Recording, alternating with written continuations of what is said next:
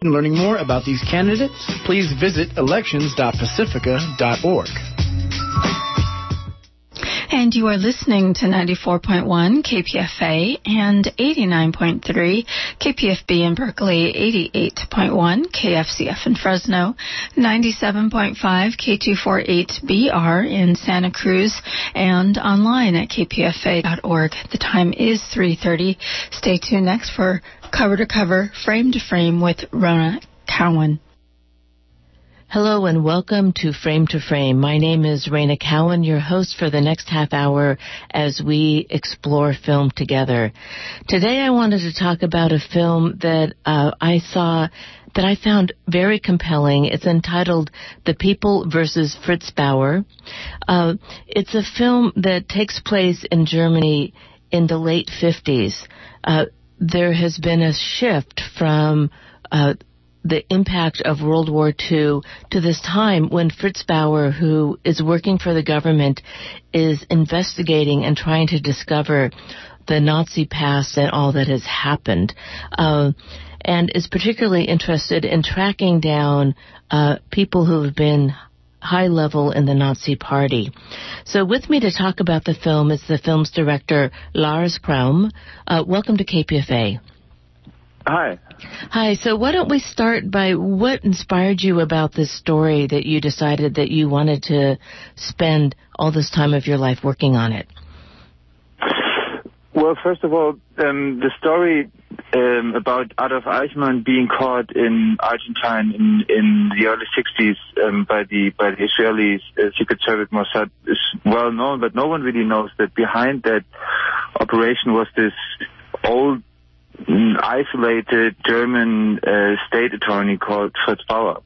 And even in Germany, we don't have so many heroes in the 20th century, but this is certainly one of them. And it was interesting for me that although I grew up in Frankfurt, I never heard of him, although he was state attorney in Frankfurt for more than a decade. And it was interesting that no one really knows about the story. So I read more about it, and then I thought that's really a political drama that should be told. So how did you actually first hear about the story? How did you hear about Fritz Bauer? My co-writer Olivier Guès, who's from Paris, comes from a French Jewish family. He wrote a book about the Jewish German communities and how they came back to life after 45. And in that book, he runs through the decades, and in the 60s, he briefly talks about the Auschwitz trials, which were conducted by Fritz Bauer as well, in the mid-60s, and that was, probably the first time that a broad majority of people really had to talk about the past, the Nazi past in Germany. And through this book, for the first time, I heard the name of Fritz Bauer, and then read biography, and then became interested in him. So it's an interesting story because he is both working within the government. He is a Jewish man who had spent time in a concentration camp, and at the same time, he is seeing that so much of the government is complicit and is actually fighting against what he's trying to do.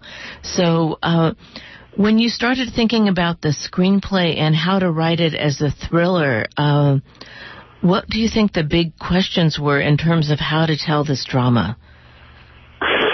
Well, like in any interesting biography, the whole life of Fritz Bauer is very interesting. He was a very bright lawyer. He was one of the youngest judges in Germany. And then when the Nazis came to power, he was sent to a concentration camp. But of course, those were not the concentration camps that we talk about later in the Nazi regime. Those were the political camps that they sent the socialistic or any member of any other party except the FDP to. So that was a different kind of camp. And he was in there from 34 for 1 year, and then he could escape to Denmark. He lived in exile in Denmark and then in Sweden, and had a pretty hard time in this exile. And then he came back in 48 to work again in Germany as a lawyer. And and throughout his whole life, what it was interesting, and then we just had to focus on what can we tell in one movie, because it would be kind of dragging, because you go from one event to the next one, and we really wanted to concentrate on one of the central stories in his life. And then we, as I said before, we thought that that the hunt for Adolf Eichmann, because he's such a notorious and let's call it famous person of the NSDAP, we thought that this hunt is like the central story that we should concentrate on. So the film actually is all about, is there a way to bring Adolf Eichmann, what he wants to do is bring him to Germany so that there can be a trial there, and Adolf Eichmann is in Argentina, or there are rumors that that's where he is. And this is based on a true story, so that there are many different elements. Making this kind of film in today's day and age, did you feel like that there were certain things that were still kept secret in terms of the government, or did it feel like you could tell anything that you found? Well, for example, there's one secret still on. He had to. Fritz Bauer had to bring more than one source to the Mossad to really start that operation. And the second source that is very crucial within the story, what is the second source? It's unknown until today.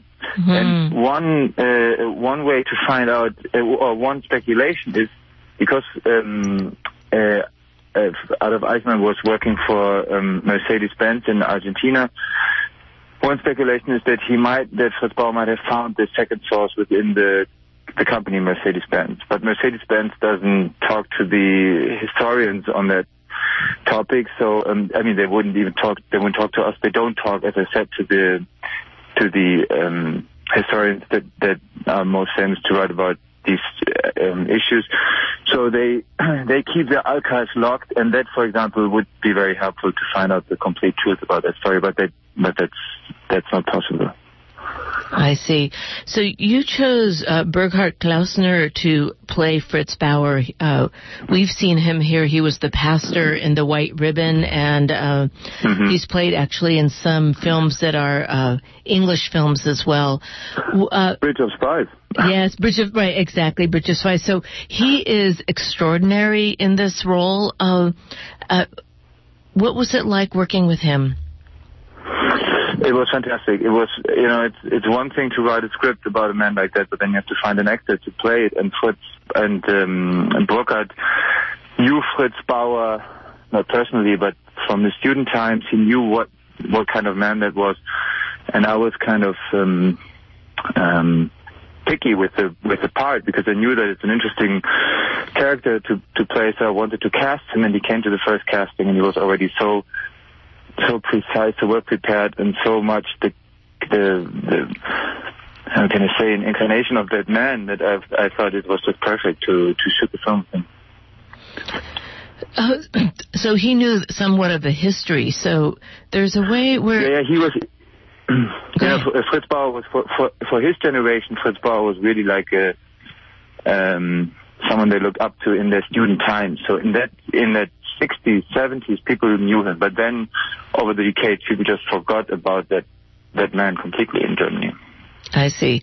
So Fritz Bauer in the film, and I think in history, was known as also being gay. Was that something that was known in the general population for the students who knew about him, or was that something that only came out much later?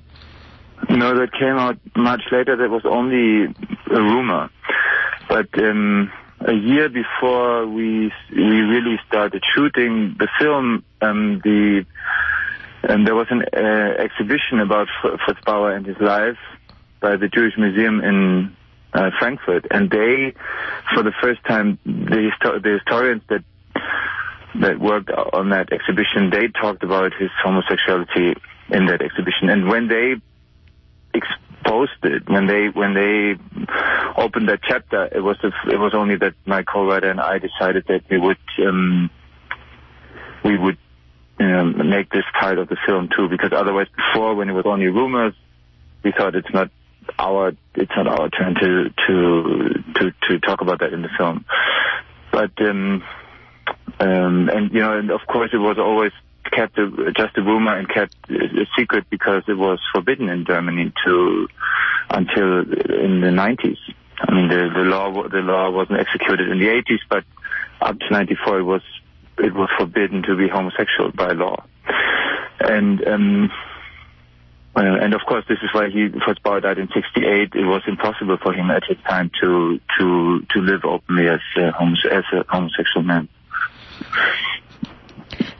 Do you think that there was so these are the different tensions in the film? One of the ideas is that it seems like he is somebody who is both incredibly intelligent and knows what he's trying to do, and he also has to not let everybody know how intelligent he is and what he knows, which is a very important aspect of his life, but a difficult one to portray on the screen, to get the subtleties of it. And I think that there is a way where in your film a lot of the character development has those more subtle elements. So I'm wondering how you thought about that, both when you're writing the screenplay and also while you were directing him.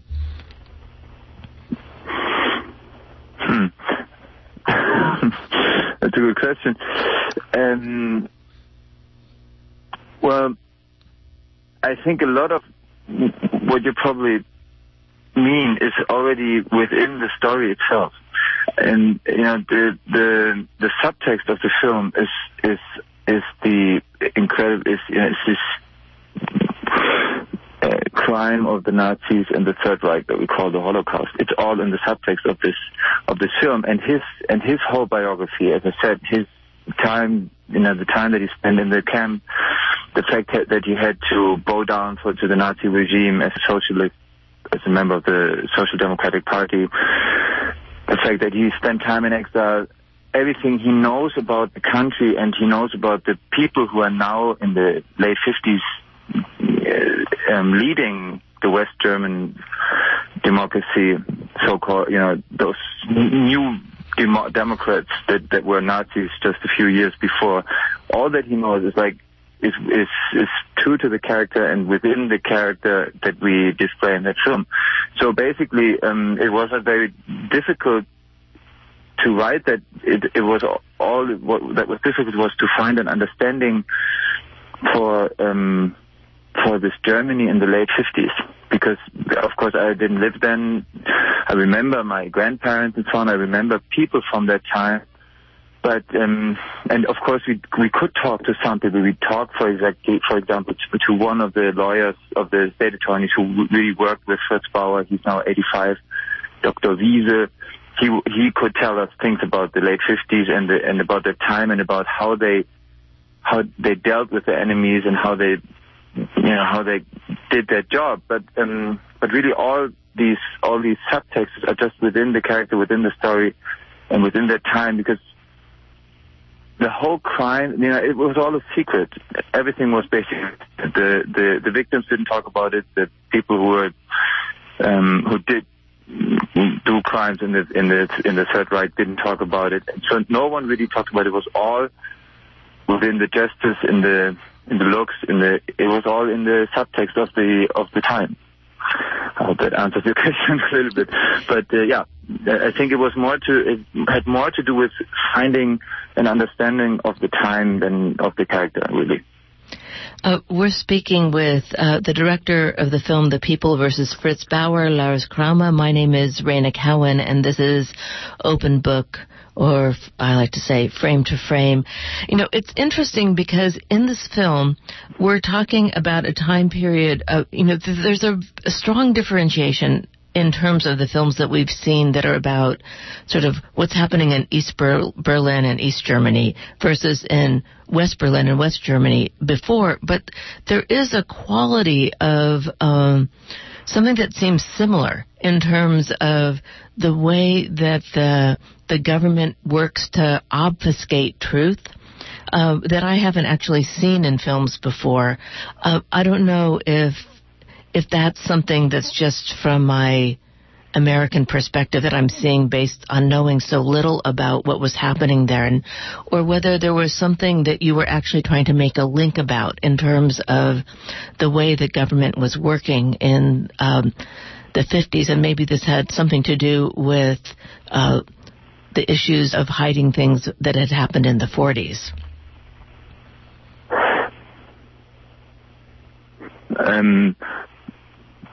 Okay, but I don't know if I got your question now. Okay. Well, so I'm just wondering if we think about the kind of spying that went on in like the film, for example, The Lives of Others, I'm wondering that there is some way where the government seemed to be doing the same thing to Fritz Bauer, although it was a different government. There was a level of secrecy. There was a level of trying to expose and eliminate different people who had different points of view. That feels present in this film. Yes. Well, The Life of Others and The People versus Fritz Bauer, and so all these films that deal with with the individual in the development of Germany, in the history of Germany, are kind of similar in one point. They all deal with individuals that are put under a lot of pressure because the German history is so full of violence and so full of secrets that I think this is where the similarity comes from. It's the same in a way, in the East as in the West. After 1945, Germany, East and West Germany, had to develop pretty fast to a new system, and this development to a new system, of course, didn't work so quickly because you couldn't exchange all the people. So whether it's The Life of Others or it's my film, I think they all have to. It's basically the similarity is basically the violence within our German history that is very very similar. And of course that if you put it into a thriller form, these secrets and violence, this comes to a similar feeling within the film, to a similar tone. Let's call it. Yes, there is something about the tone that I find very interesting, because there is a quality of ominousness and a sense that one can be exposed at any moment. If we take how the film starts, which is that Fritz Bauer is in a bathtub, and there is all these rumors and he's passed out, and there's these rumors like, did he try to kill himself, which the government wants to use to get rid of him, and he says, if I'm going to kill myself, I have a gun, I will do it, you will know. But there's some way where facts wind up getting shifted inherently. Well, that scene that opens the film is actually the real death of Fritz Bauer. This is how he died in '68, in a bathtub with sleeping pills. And there were all these rumors about him, maybe being killed. But there's even a documentary that claims that he was probably killed. But from all that we read and everything that I know, I think he just died by accident. But it is one aspect of his personality that he was very dark and pessimistic.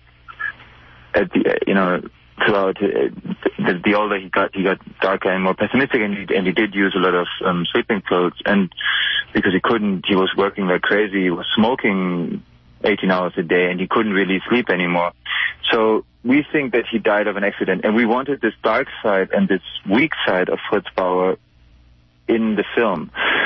But if you look at Fritz Bauer from a modern perspective, which a film, if you make a film today, you have to look at it from today's perspective. I think if you look at Fritz Bauer and what he did for Germany, you shouldn't look at him like a tragic hero, because he really was responsible that German society opened towards its past and that people could not deny anymore what they did, and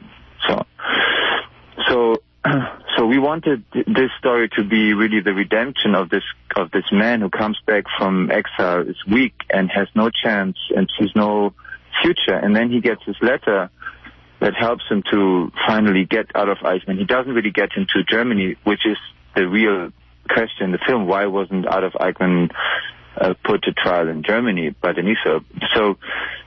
But at least he gets some kind of justice. And so we end with another famous picture of him, which is him behind his desk, like really in a strong gesture. And this redemption of this character that we try to tell in the film, was basically our the development of our character. And this is why we took this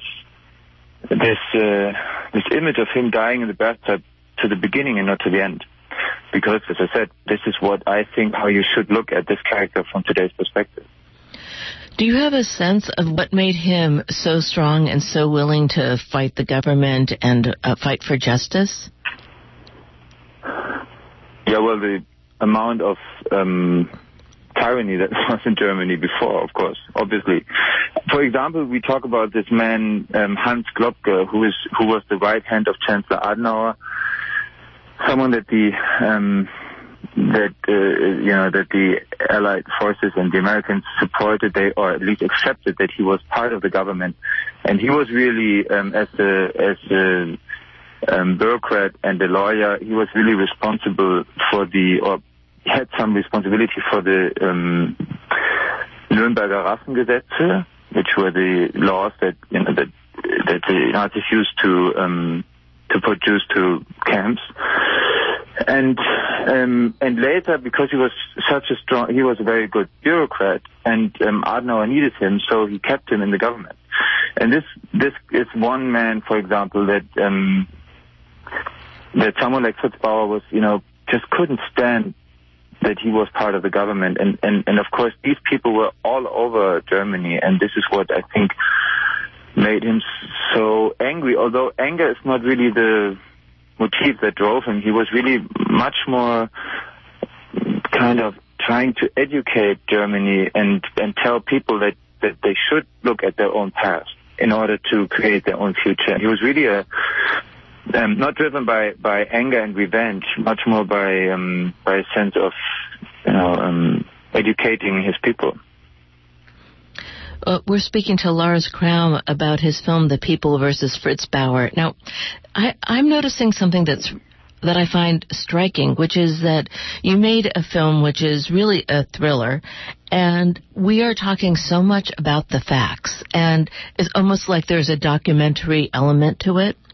And I guess it both speaks about your passionate connection with Fritz Bauer, but it also is very interesting how that there's so many films where when they're thrillers that we talk more about the structure of making the film. So I'm wondering if there's something that's so compelling about Fritz Bauer that winds up it doesn't override the film, because the film has a structure. It tells a really interesting story. It's quite compelling, but there is something about him as a character that is so extraordinary.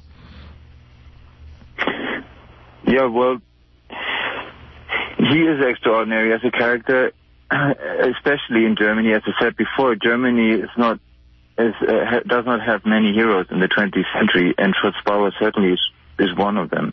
He was a complete outsider to his society, being a very intelligent lawyer on one hand, but on the other hand being a socialist, which was not good in the 50s in Germany. Being a Jew, which was a problem, and then working at a court because the Germans were fearing revenge by Jewish lawyers, Jewish state attorneys. So he was under close observation, and he was homosexual, and all these three aspects together made him an outsider in the 50s in Germany, like like basically no one else. And then on top of that, he was doing this. He was undertaking this unbelievable step to trying to open Germany and to open the minds of millions to the horrible crimes that had been committed during the Third Reich. So that alone is such an unbelievable character, a person of such strength and loneliness and heroic power that made him an extraordinary character for a film, of course. Mm-hmm. It is so true. So when you decide, that there's so many ways that you could have organized this film, what made you decide to write it as a thriller? Yeah.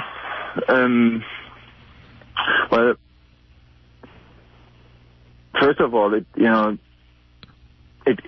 comes a little bit out of the story that we choose. It is the hunt for Adolf Eichmann, and it is, and he was caught by the Mossad. So part of this, or the search for a man who is hiding let's put it, the search for a murderer is already, putting this film or bringing it close to that genre. Then in real life, Fritz Bauer was living under terrible death threats. He has had threats throughout his life, as I described before, his outsider position made him very vulnerable. So all these elements, come together to this thriller genre. I look more at it as a mixture of a political thriller or a political drama and a portrait of that extraordinary man. And yes, and then when we wrote the script, we thought, if it, it's not easy to make political dramas. It's not like millions of people run and watch that kind of genre. But so we thought, if we give it a little bit of a thriller, it might help. Well, it's interesting because he's such a compelling character that we could have found out at the very beginning what happened to him, and I think we would have been riveted the whole time. Because I think that there is something about his life and what he's trying to do and the dangers that he's facing, both in terms of how the government is reacting to him and then how he needs to keep hidden in some way his homosexual identity, that both elements are exciting and dramatic in and of themselves. This film opens this coming Friday at the Opera Plaza Cinema in San Francisco, and if a lot of people go to see it, it will expand to other areas. The People vs. Fritz Bauer, a very interesting film in German with subtitles, directed by our guest, Laus Kraume. I want to thank you so much for joining us today and talking about it while you're on vacation in southern Italy. Yes, thank you for your interest in the film. I want to tell you, I wrote my first feature film script in San Francisco in 1998. Oh, really? I was visiting a friend who was my teacher in film school, Tom Schlesinger. He was living in San Francisco, and I visited him there for a month and wrote my first script with him. So it was very nice to talk to you in San Francisco. Oh, great. Nice coming home. So once again, The People vs. Fritz Bauer, directed by Laus Kraume. My name is Raina Cowan. This has been Frame to Frame Open Book. I'll be back next month to talk more about films. Thanks so much for joining us. KPFA is super proud to present Ayesha Curry, the exceptionally talented wife of NBA superstar Steph Curry. She'll be discussing the seasoned life, food, family, faith, and the joy of eating well. Her new book with her friend, Michael Mina, Bay Area celebrity chef, restaurant owner, and cookbook author. Ayesha brings real joy to her food, her family, her faith, and her delighted audience. She'll be at the First Congregational Church in Oakland on Tuesday evening, September 27th at 7:30 p.m. There's free parking and wheelchair access at this KPFA benefit hosted by me, Linda Khoury. Get tickets at brownpapertickets.com or supportive independent bookstores. Find more information on the KPFA website, for Aisha Curry, September 27th.